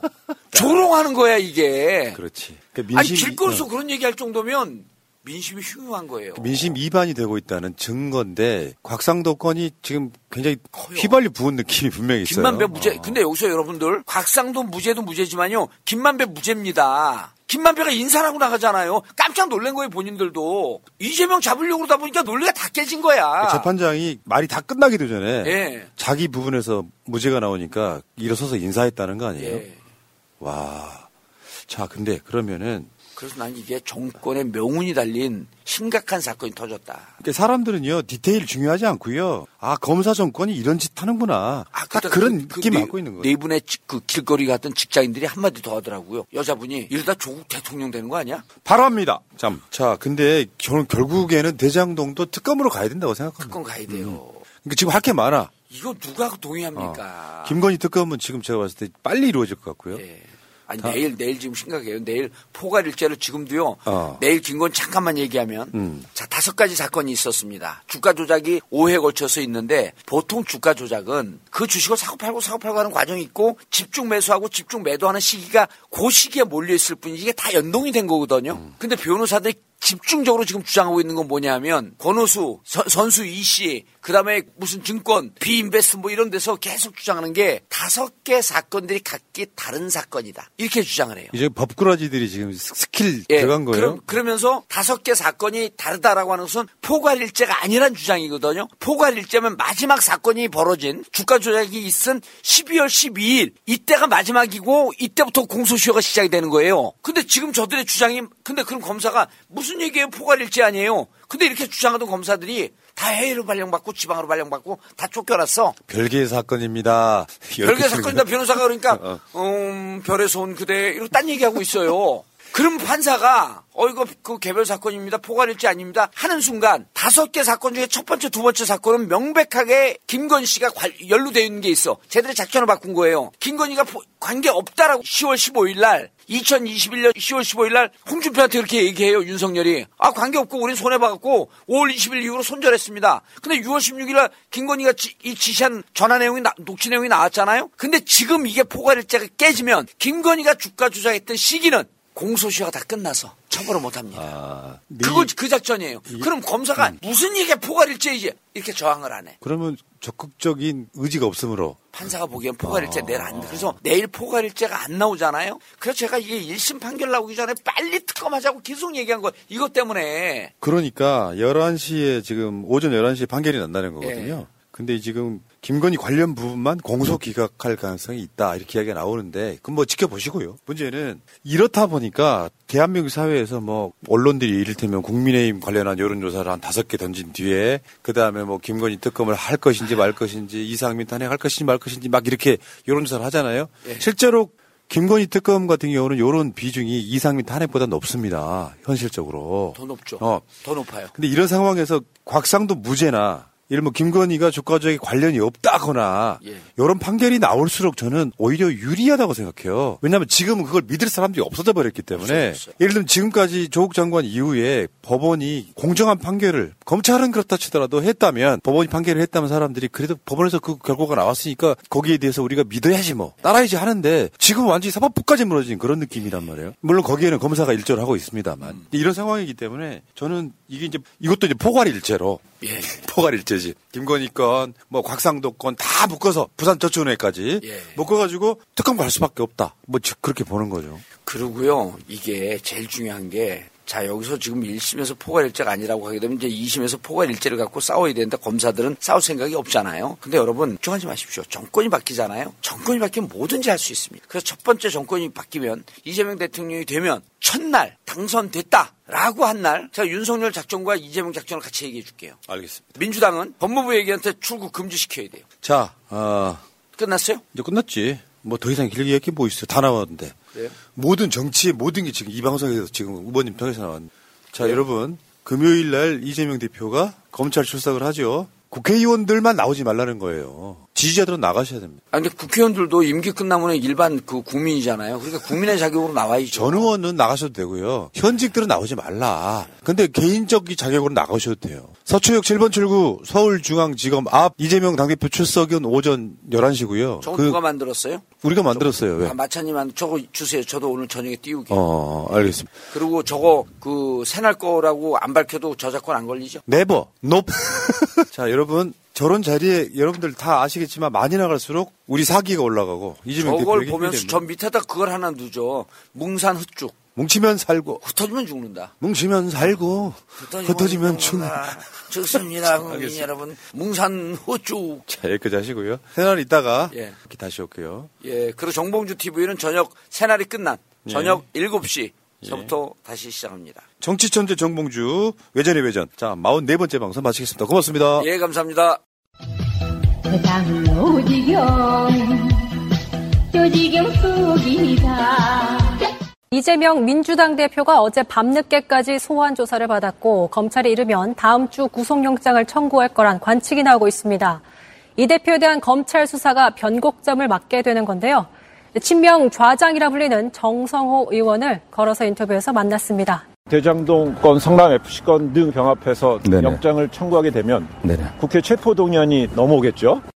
이재명 당대표에게 유죄 심증을 갖게 하고 또 어떤 그런 여론을 만들려고 하는 의도에서도 청구할 거라고 보고 있습니다. 네. 체포동의안이 가결된 판사들의 영장을 갖다 기각하기가 쉽지 않은 상황입니다. 굉장히 부담되죠. 국회의원들 입장에서는 어떤 영장의 발부 여부까지 좀 고려를 해야 될 겁니다. 의원들이 그런 면에서 공감대를 형성할 거라고 보고 있습니다. 기소 수순으로 간다면은요. 네네. 이재명 대표가 법정에 설 때는 아예 그냥 대표직을 내려놓고 국민들한테 더 선명성을 설득하는 데 더 낫지 않느냐. 일시적으로는 뭐 그렇게 볼 수도 있겠지만 네. 길게 봤을 때 동의하기 쉽지 않습니다. 네. 지금 여당의 당대표 선출 과정 보십시오. 네. 그 정도까지 혼란스럽지는 않겠지만 당대표 선거를 다시 한다고 하면은 상당 혼란도 있을 거고 국정 난맥상을 제대로 우리가 견제하고 챙기는 제1야당의 역할을 하기 힘든 상황이 되겠죠, 사실. 법정에 서고 검찰 소환 조사하는 모습이 일상 중계가 되면 네네. 이게 민주당이 결국 마이너스 아닌가요? 지금까지는 이 대표의 혐의와 관련해서는 검찰의 일방적 주장만이 국민들에게 전달됐거든요. 네. 그러나 법정에서는 그 양 당사자가 대등합니다. 네. 그래서 피고인으로서 또 동등한 입장에서 증거들을 제시하고 국민들에게 그게 보여지니까 네. 저는 그 과정에서 검찰 수사가 얼마나 정치적 의도를 갖던 일방적 수사였는지 네. 이게 그런 것들이 드러날 거라고 보고 있고요. 더 오히려 더 반전의 계기가 생길 거로. 곽상도 전 의원 선고에서 불거진 정영학 녹취록의 증거 능력 논란도 따졌습니다. 법률 사전 어디에도 없는 정치 공동체라는 새로운 표현을 만들어내갖고 이재명 당대표 책임으로 전가시키려고 하고 있는데 그게 상당히 문제가 많은 얘기들이죠. 지금 곽상도 전 의원 사건 관련해서는 판결의 내용을 보더라도 정영학 녹취록의 증거 능력이 지금 탄핵 규정된 거는 네네. 그 50억 클럽에 대해 주관된 것이고 이재명 네. 수사 관련된 수사 거기까지 확장시켜서 해석할 수는 아니 오히려 정영학 녹취록에서는 이재명 당대표 주변에 뭐 측근이라고 하는 사람들 관련된 이야기들을 갖다 종합해갖고 측근이니까 이게 이재명까지 연결됐다 네. 이런 추론을 한 겁니다 사실은. 그렇기 때문에 이재명 당대표에 대한 직접 증거가 없다 또는 물증이 없다는 얘기를 제가 하고 있는 거고요. 재판 과정에서도 어떤 정당성 또는 뭐 혐의 없음을 또 입증할 수 있는 여러 가지 근거들은 만들어지고 있다고 보고 있습니다. 윤석열 대통령께서도 이런 주가 조작 범죄에 대해서 굉장히 엄하게 네. 처단해야 된다고 늘 말씀하셨습니다. 대장동 일당이 그 부산저축은행 사건에도 관련이 돼 있으니까 예, 전반적으로 뭐 그런 문제를 뭐 가능하다면은 다 한번 특검을 해갖고 털어버리는 게 윤 대통령을 위해서도 좋은 게 아닌가라는 생각을 하고 있습니다. 가능하다면 그러나 뭐 현실적으로 뭐 가능성 여부는 매우 뭐 불투명하죠 사실은. 네. 격한 정쟁을 부를 특검 추진이 내년 총선에 끼칠 유불리도 따져야 한다고 했습니다. 그 지지율이 30%대입니다. 그 이재명 대표 방탄 프레임에 갇혀 있는 게 그 주요 요인이 아니냐. 근소한 차이를 패배해갖고 당원이나 지지자들이 굉장히 좌절하고 있는 상황이고요. 전 검찰력을 동원해갖고 제1야당의 당대표를 수사하고 있는 상황입니다. 이런 굉장히 어렵고 힘든 상황에서도 지지율 30%대를 유지하고 있고 특히 여당과 비슷한 정도 지지를 유지하고 있다고 하는 것은 저는 상당히 대단하다고 저는 보고 있습니다.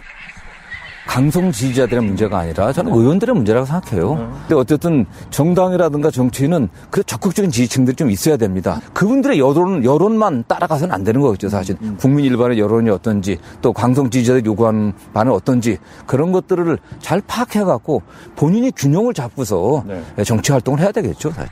좌장은 아닙니다, 저. 좌장은 아니십니다. 네네. 전 뭐 좌장이라는 말이 이게 약간 좀 뭐라고 할까 전 근대적이지 않습니까? 그게 뭐 어느 모임의 우두머리란 뜻인데. 모임을 이끌어간 핵심 인물. 네, 그 모임의 핵심 인물인데 저는 핵심 인물이 아니거든요. 근데 정치적인 동지 뭐 이런 정도지. 제가 무슨 모임을 주도하거나 그러진 않았습니다. 네. 핵심 인물 7명 그래 7인회라는 게 있었잖아요. 네네. 네. 수사 뭐 이런 단계에서 이게 구심력을 떨어진 게 아니야 이런 얘기. 이재명 대표에 대한 그 개별 의원들의 어떤 신뢰라든가 또는 이런 거는 여전하죠. 또 끈끈합니까? 예, 끈끈합니다. 국회의원들을 갖다가 단합시키고 그 출마 의사가 없습니다. 네. 저는 또 그렇게 제가 출마한다고 하면은 또 이재명의 최측근 또 뭐 친명 좌장 정성호가 또 나갔다 그렇게 하면 별로 당의 단합에 전 도움 안 된다고 생각합니다. 저 같은 이재명 당대표 원래 가까웠던 분들은 옆에서 도와주는 역할을 하는 게 낫지 않나라고 개인적으로 생각합니다. 그렇게. JTBC 전용호입니다. 전쟁의 동지들이여, 나의 육신은 죽어 사라졌으나 나의 넋은 촛불 속에 살아있습니다. 그대의 촛불은 피어린 항일 독립운동의 계승자요, 백절불굴의 용맹한 투쟁정신이니 중단 없는 투쟁으로 역사의 혁명을 완수합시다. 촛불을 높이 들어 범죄 집단 윤석열을 몰아내고 수구적패 국힘당을 해체합시다. 촛불의 힘으로 자주와 평화의 나라, 민주와 통일의 새 세상을 건설합시다. 우리가 이길 것입니다.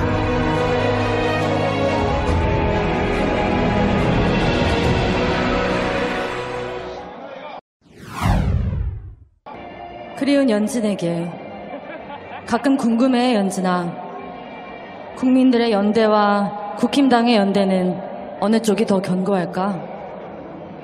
바보 같은 질문을 했네. 당대표 자리 놓고 서결이가 자기 마음에 안 든다고 이놈 저놈 물어뜯고 가차없이 제끼는 거 봤니, 연진아? 애초에 서결이가 연대라는 게 뭔지 알긴 할까? 서결이가 그러더라. 월 300만 원 당비 내는데 할 말이 없겠냐고. 이런 걸 당무 개입 불법이라고 하는 거야, 대통령 서결아. 그리고 천공이 국방부 방문했다며. 이런 걸 국정농단이라고 하는 거야, 대통령 서결아. 다 알면서 하는 거, 너한테 잘 보이라고 협박하는 거, 무속 신앙으로 나라 망치는 거, 네가 매일매일 하고 있는 거. 예, 두 번째 뉴스도 부탁드립니다. 곽상도가 뇌물을 50억이나 받고도 무죄를 받았어, 연진아. 병채통에서 돈 달라는 녹취록이 나와도 여전히 무죄네. 누구는 600만 원 장학금이 뇌물이라고 유죄고 곽상도는 50억을 받아도 무죄더라. 지금 세상이 이래, 연진아. 그렇다고 어떻게 포기할까? 누구 좋으라고. 곽상도 같은 인간도, 무죄 판결 내린 이준철 같은 인간도 이렇게 잘만 사는데 우리가 왜? 살아있으니 이렇게 또 광장에서 만났잖아, 우리. 포기하지 않으면 돼. 여기까지 오는데 우연은 단 한 줄도 없었고 모든 걸 제자리로 돌려놓는 일도 우리 힘으로 할 거야. 모든 걸 걸고. 와, 무섭다. 예, 세 번째 뉴스 부탁드립니다. 그리운 연진, 아니 그리운 명신에게. 도이치모터스 주가 조작은 실패한 주가 조작이라고 하더라, 명신아. 그래서 권오수는 집행유예, 너는 여전히 혐의 없음. 주가 조작으로 돈을 얼마를 벌었든 벌지 않았든 너희가 벌려놓은 악랄한 돈놀이판에 희생되는 건 결국 우리 같은 국민들이겠지. 그래서 넌 벌받아야 하는 거야, 명신아. 지금까지 잘 피해왔겠지만 이게 끝이라고 생각하지 마. 이 이야기는 동화가 아니라 우화거든. 이젠 이 모든 걸 우리가 어떻게 무너뜨리는지 기대해. 우린 네가 시들어가는 이 순간이 아주 처절했으면 좋겠거든. 우리 같이 피 터지게 싸워보자, 명신아. 나 지금 되게 신나. 대한민국의 한 국민으로서 윤석열 퇴진을 외치는 이유를 당당하게 밝히고 싶소. 그 이유는 바로 이태원 참사 책임을 회피한 죄, 유족들 목소리 폭력으로 짓밟은 죄, 민생 예산은 줄줄이 모두 강제로 삭감시킨 죄, 난방비 전기세 2배 올려서 민생 파괴한 죄. 누가 죄인인가, 누가 죄인인가. 국민의 목소리 불법 집회라면 낙인 찍은 죄, 국가보안법 이용해서 노동자 간첩 만든 죄, 해외 순방 핑계로 대한의 국격을 강제로 실추시킨 죄, 외교 참사 일으켜 망신사고 뻔뻔하게 남 탓한 죄. 더 공정한 대한민국, 그 늘 국민 편에 서겠습니다. 그리고 남편이 대통령이 되는 경우라도 아내의 역할에는 충실하겠습니다. 누가 죄인인가? 누가 죄인인가? 주가 조작을 밥 먹듯이 해대고 1년 만에 10억 번 죄. 대통령인 것처럼 행세하며 국민들 농락한 죄. 사이비 전공세 승안 쳐놓고 국정을 농단 유린한 죄. 허위로 이력서 조작하고 논문을 맘대로 표절한 죄. 누가 죄인인가? 누가 죄인인가? 누가 죄인인가? 누가 죄인인가? 조짐이 보일 때 선제 타격 밖에는 막을 수 있는 방법이 지금 없고요. 누가 죄인인가? 누가 죄인인가? 누가 죄인인가? 누가 죄인인가? 대한민국이 미국의 보호를 받고자 원한다면 미국의 첨단무기 대량으로 구입하며 전쟁 위기 고조시킨 죄. 선제 타격을 하겠다며 계속해서 전쟁을 부르고 일본에게 굽신거리면서 자위대 길을 터준 죄. 한반도 평화를 철저히 파괴한 초진공도의 죄 때문이다. 누가 죄인인가? 누가 죄인인가? 누가 죄인인가? 누가 죄인인가? 누가 죄인인가? 누가 죄인인가? 누가 죄인인가? 누가 죄인인가? 초심을 잃지 않고 겸손한 자세로 국민만 보고 가겠습니다. 모두들 똑똑히 보시오. 국민 생명 외면하는 무능무지 윤석열. 인생 자체가 조작인 김건희. 대체 이 나라 대통령과 그 부인은 왜 이리 엉망이란 말입니까? 나라의 국민으로 태어나 조국을 위해 촛불 드는 것, 이것이 참된 영광이니 나 기꺼이 싸워가리라. 여기 계신 모든 분들 윤석열 거짓과 야욕에 속지 마시고 윤석열 그진과 김건희 특검을 세계에 알려주세요. 누가 죄인인가? 누가 죄인인가? 누가 죄인인가? 누가 죄인인가? 나라를 위해 싸운 우리 과연 누가 죄인인가? 나라를 망친 자 누구인가? 우리들은 촛불 든다. 나라를 위해 싸운 우리 과연 누가 죄인인가? 나라를 망친 자 누구인가? 우리들은 촛불 든다. 나라 위해 싸운 이들 벌할 자 누구인가? 과연 누가 죄인인가? 벌할 자 누구인가? 나라를 위해 싸운 우리 과연 누가 죄인인가? 나라를 망친 자 누구인가? 우리들은 촛불 든다. 나라를 위해 싸운 우리 과연 누가 죄인인가? 나라를 망친 자 누구인가? 우리들은 촛불 든다. 나라 위해 싸운 이들 벌할 자 누구인가? 과연 누가 죄인인가? 벌할 자 누구인가? 나라 일은 고통할까? 나라 일은 고통할까?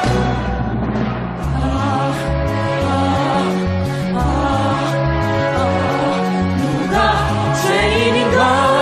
누가 죄인인가? 누가 죄인인가? 누가 죄인인가? 누가 죄인인가? 누가 죄인인가? 누가 죄인인가? 누가 죄인인가?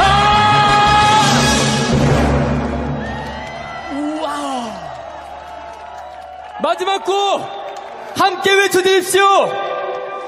윤석열이 죄인이다. 윤석열은 퇴진하라. 퇴진하라. 퇴진하라. 퇴진하라. 안녕하십니까. 이수진 국회의원입니다, 여러분. 너무 춥죠?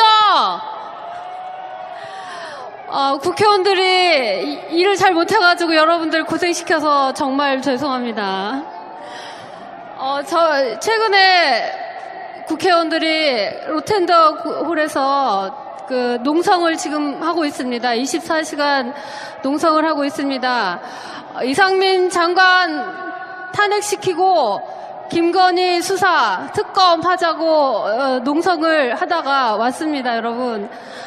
원래는 우리가 국회에서 얼마든지 검찰 개혁을 할 수 있었고 언론 개혁을 할 수 있었습니다. 검찰 개혁의 내용이라는 것이 여러분도 잘 아시겠지만 우리나라 검찰권이 너무 강하니까, 너무 강해서 권한을 남용하니까 수사권, 기소권을 분리하자, 이 내용이었고, 언론 개혁도 허위 사실을 마구 기사가 써대면 징벌적 손해배상하고, 기자들의 언론의 자유를 보장해주기 위해서 편집권, 취재권을 보장하자, 이런 내용들이었습니다. 그런데 과반을 차지하고 있던 민주당에서 검찰개혁, 언론개혁을 제때 이뤄내지 못했습니다. 그로 인하여 지금 검찰총장 출신이 대통령이 돼서 검찰권을 대한민국 전역에 남용을 하고 있습니다. 작년 사자성어를 어떤 분이 이렇게 말씀하셨습니다. 압수수색이라고요. 여러분, 검사들이 너무너무 설쳐되고 있지 않습니까? 말이 됩니까? 안 됩니까? 안 되죠? 이게 무슨 일입니까 도대체? 우리가 군사독재 때문에 민주화 운동을 하느라고 얼마나 피를 흘렸습니까? 그런데 이런 21세기의 세계에 유례도 없는 검찰이 너무 득세를 하고 검찰권을 남용하고 있습니다. 검찰권을 남용하니까 민주주의가 얼마나 위협을 받고 있습니까? 그래서 우리가 국회에서 그나마 지금이라도 할 수 있는 걸 하고자 노력하고 있습니다. 이상민 행안부 장관을 탄핵 소추 의결을 해서 지금 정지가 됐습니다. 장관직이 정지가 됐고, 헌법재판소에서는 김도우 법사위원장이 소추위원이 돼서 탄핵 심판에 대해서 진행을 하게 되어 있습니다. 여러분들께서는 국민의힘 법사위원장이 탄핵위원이니까 걱정들을 하시겠지만 다행히도 헌법재판소의 탄핵 심판은 직권주의입니다. 헌법재판관들이 증거도 직권으로 조사할 수 있고 사실도 직권으로 더 탐지할 수 있습니다. 신문도 할 수 있고요. 사실조회도 직권으로 해서 헌법을 수호하는 재판을 할 것입니다. 그나마 다행이죠. 그리고 이번에 권오수 도이치모터스 권오수가 징역 2년에 집행유예 3년입니까? 네. 2차 주가 조작 사건에서는 김건희 여사가 여러 가지로 가담한 정황이 공판정에서 형사재판에서 나왔습니다. 연루 의혹이 너무나 짙습니다. 그럼에도 김건희 수사 받지 않고 있습니다. 우리가 과반이라서 법사위원장만 민주당이었다면 지금 벌써 김건희 여사는 특검을 받고 있었을 것입니다. 그런데 법사위원장이 국민의힘으로 넘어가서 진행이 더되고 있습니다. 패스트 트랙으로밖에 할 수가 없죠. 그래서 국회에서는 180석이 필요합니다. 우리가 180석을 얻어서 김건희 특검을 통과시키기 위해서 로텐더홀에서 농성을 하고 있습니다. 민주당 지도부 그리고 야3당이 똘똘 뭉쳐서 180석을 만들어서 김건희 특검법을 통과시켜서 180일이 지나면 김건희 여사가 수사를 받도록 하고자 하고 있습니다. 여러분, 이제라도 다행이죠. 여러분, 반드시 특검법 통과시키겠습니다. 여러분께서도 다시 한 번만 도와주시기를 바라겠습니다. 도와주실 거죠?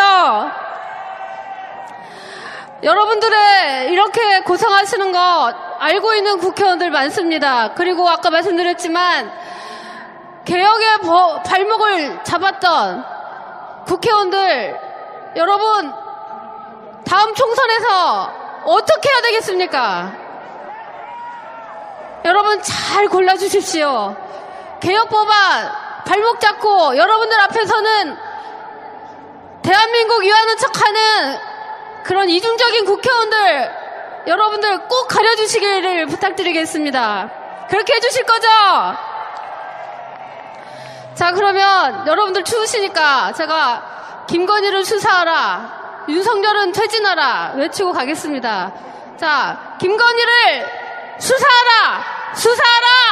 수사하라! 수사하라! 윤석열은 퇴진하라! 퇴진하라! 퇴진하라! 여러분 건강하세요. 네, 안녕하세요. 편의점 알바 노동자 김수근입니다. 반갑습니다. 네, 저는 밤 12시부터 아침 7시까지 야간 근무를 합니다. 야간 근무를 하다 보면 정말 많은 분들을 만나게 되는데요. 저희 편의점 앞에 매일 순대트럭이 옵니다. 그 순대트럭 사장님은 낮부터 밤 12시 넘어서까지 계속 장사를 하시는데 마무리하시고 항상 편의점에 들러서 순대를 한 봉지를 담아서 청년 알바들에게 항상 나눠주고 가십니다. 그래서 저희 집에 지금 냉동실에는 순대가 꽉 차 있습니다. 그래서 언제 한번 촛불에서 제가 나눔을 하도록 하겠습니다. 그리고 야근하고 오시는 분들은 항상 오셔서 고단한데도 소주 한 병 사셔서 달래려고 들어가시는 분들도 있고, 새벽에 저처럼 또 일하시는 배달 노동자, 택배 노동자, 그리고 마트에 이렇게 막걸리 납품하시는 노동자분들도 오시고, 새벽 4시가 지나가면 청소 노동자분들이 오셔서 사발면 한 그릇 하시면서 또 청소하러 나가십니다. 이 새벽에 청소하고 일하시는 분들을 만나면 누구 먼저랄까 할 거 없이 정말 서로 따뜻하게 인사하려고 수고하세요 하면서 그 눈빛에서 동병상련이 느껴집니다. 우리 국민들 정말 너무 열심히 살지 않습니까? 근데 열심히 사시는데 행복해 보이지가 않습니다. 우리나라 행복지수가 세계 62위라고 하는데 진짜 죽기 살기로 버틴다는 게 느껴집니다. 새벽에 어떤 오시는 분 중에는 중년 여성분이 계신데 한 10분 이상씩 계속 물건을 들었다 놨다 하시고 안 사셔서 처음에는 저 쉬어야 되는데 짜증도 나고 했습니다. 근데 10분 넘게 돌아보시고 결국 매일 똑같은 걸 사가시는데 그게 2,100원짜리 반값 바나나입니다. 매번 똑같이 하다 보니까 이제 슬퍼지더라고요. 이게 매번 오셔서 부스럭거리시고 이거 들었다 저거 들었다 또 놓으시고 하는데 결국에는 또 그 2,100원에 큼지막한 바나나 5개 들어있는 그 반값 바나나를 또 사십니다. 거기에 적립도 하시고 포인트 적립에 할인도 하시고 그렇게 가십니다. 우리가 이렇게 절박하게 살아야 합니까? 아니 세계 경제 강국 7위라고 하는데 그런 나라 국민들이 몇백 원에 가슴 조이면서 살얼음판 걷듯이 그렇게 살아야 합니까? 자살공화국이라고 합니다. 2시간에 3명씩 스스로 목숨을 끊습니다. 하루에 40명씩 1년에 15,000명 10년이면 15만 명의 작은 도시 하나가 사라집니다. 지금 몇 개 도시가 없어졌습니다. 근데 안 그래도 이런 미친 물가에 생존이 위협받는 상황에 난방, 수도, 전기, 가스, 버스 할 것 없이 아예 죽으라고 세금 폭탄 던지는 새끼가 이런 새끼가 사람 새끼입니까? 청년 일자리, 노인 일자리 지원 끊고 임대주택 예산 끊어서 아예 국민들을 벼랑 끝으로 밀어 떨어뜨리는 새끼가 사람 새끼입니까? 재산이 8조 원이라는 8조 10조가 넘는다는 이재용한테 매년 1조 2천억씩 세금 깎아주려고 국민들 등쳐먹는 새끼가 사람 새끼입니까? 보통 나쁜 놈들은 예의상 좀 몰래 하기도 하고 들키지 않으려고도 하는데 이 새끼는 예의가 없는 것 같습니다. 대놓고 김건희랑 장모 비리 덮고, 대놓고 독도의 자위대 끌어들이고, 대놓고 부재 감세하고, 대놓고 어그레시브하게 머저리 짓하고, 대놓고 남의 나라 국기에 경례하고, 대놓고 다른 나라 대통령한테 욕하고, 대놓고 물가 폭등에 세금 폭탄 던지는 무식한 놈 아닙니까? 국민들은 얼어 죽어도 굶어 죽어도 된다는 놈입니다. 국민의 적 아닙니까? 나라 망치는 공공의 적 아닙니까? 예의 없는 놈한테 예의를 차려야 합니까? 사이비 사기꾼 천공 말만 듣는 정신 나간 호구가 대통령이랍니다. 검찰 앞세워 조폭 두목 흉내내는, 근데 실제로는 사기꾼 김건희 따까리 아닙니까? 역겨운 찌질이 쫄보 아닙니까? 윤석열 퇴진이 무슨 정치적인 입장의 격돌입니까?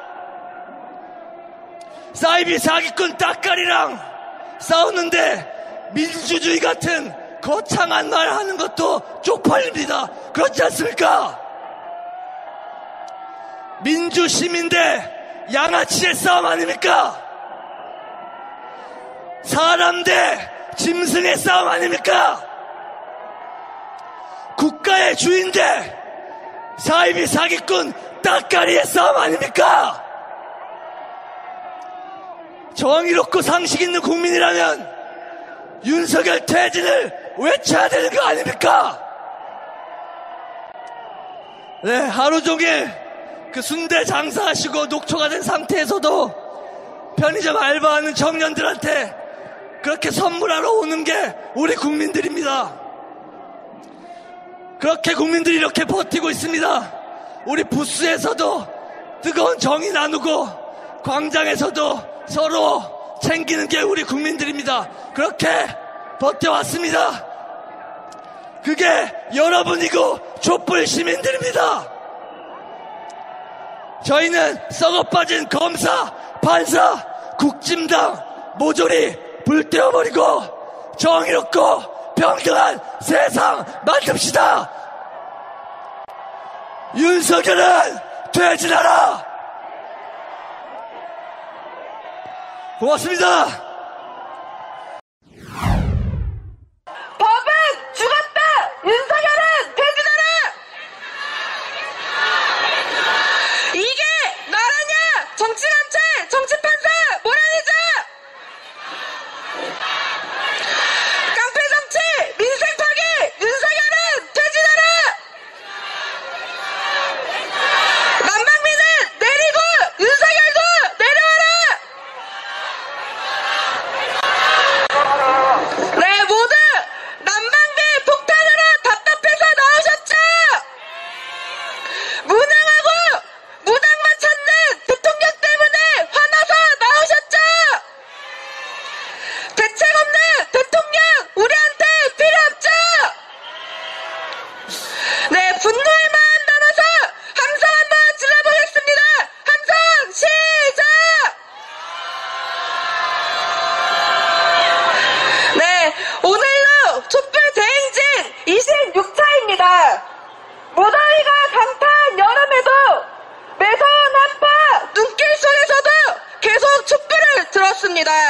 지금까지 함께 해주셔서 감사하고 또 감사하다는 말씀 먼저 드리고 싶습니다. 주위를 둘러보면서 우리 촛불을 함께 들러나온 국민분들과 함께 힘차게 행진하면 좋겠습니다.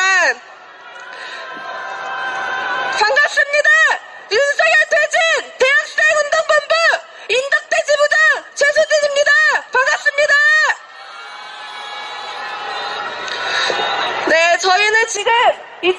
참사 희생자분들이 계신 분향소 앞으로 가고 있습니다.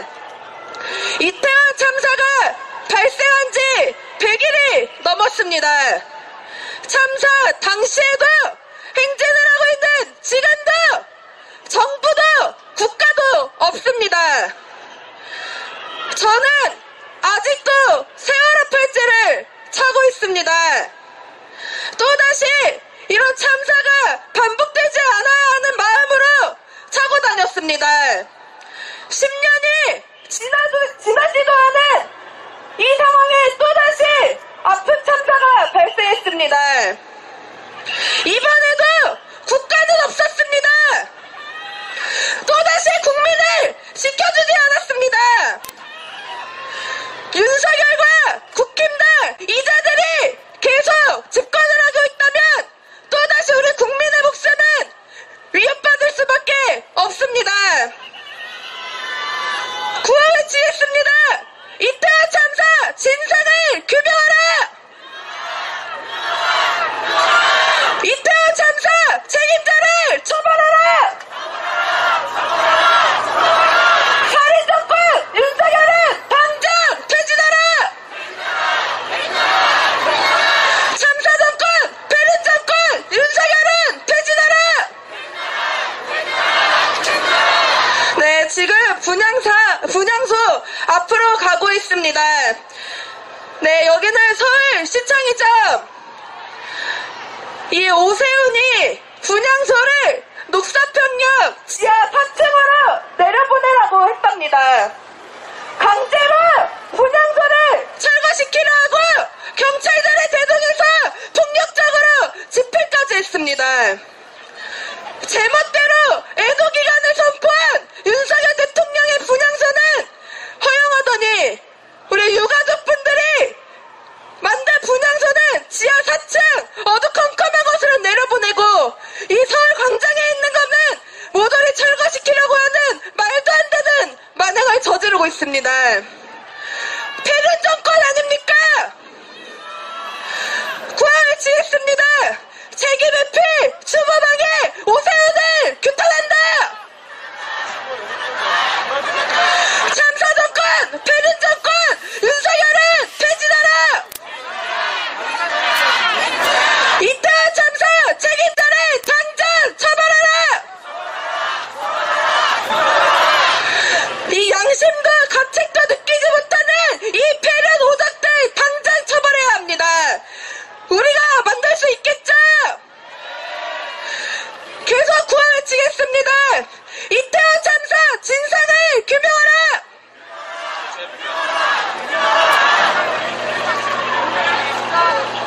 저희 오늘 참가하실 분들 저희가 행진 코스를 이렇게 잡은 이유를 아실 겁니다.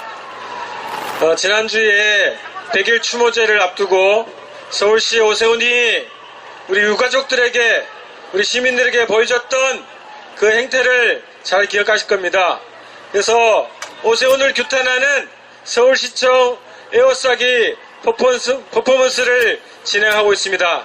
지금 한 측의 행진 대열은 저쪽 건너편으로 이동을 했고요.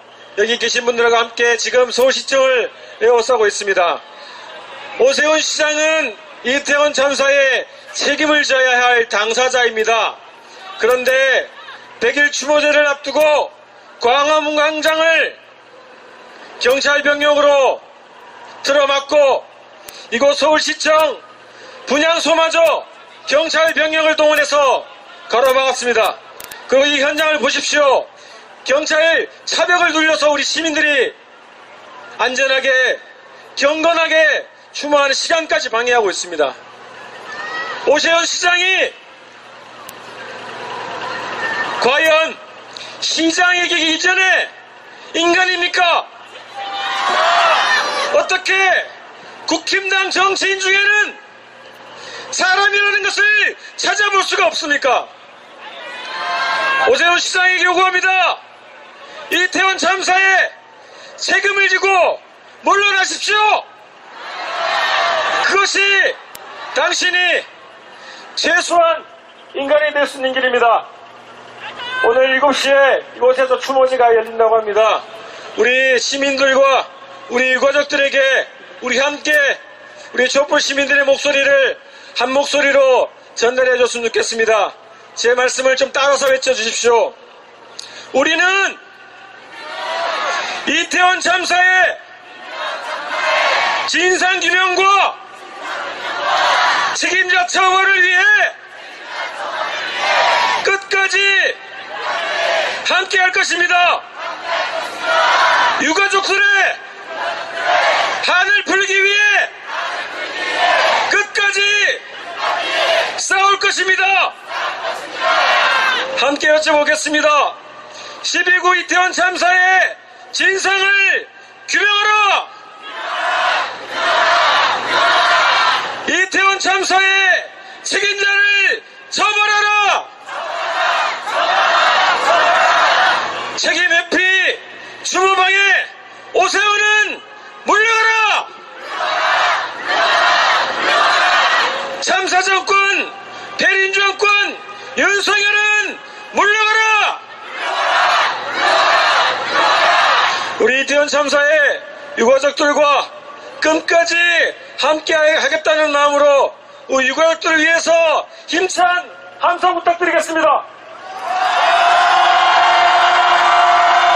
힘내십시오. 끝까지 함께 하겠습니다. 자, 같이 행진을 이어가도록 하겠습니다.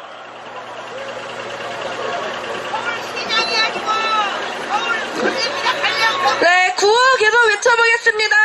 이태원 참사 진상을 규명하라! 이태원 참사 책임자를 처벌하라!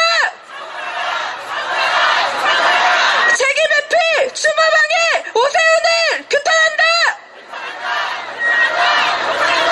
참사 정권 배린 정권 윤석열은 퇴진하라! 네, 우리 이태원 참사 유가족분들의 힘을 주기 위해서 다시 한번 함성 들어보겠습니다. 함성 시작!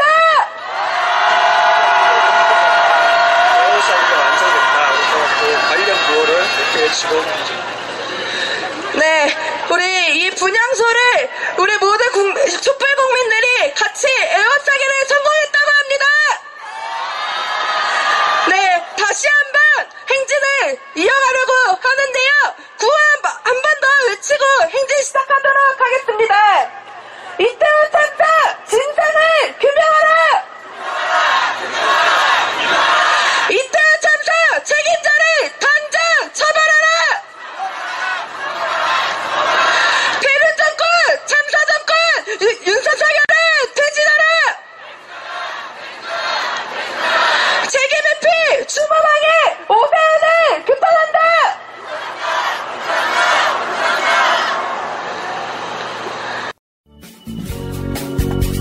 이게 나라냐 이게 나라냐 우리는 끝까지 간다 촛불이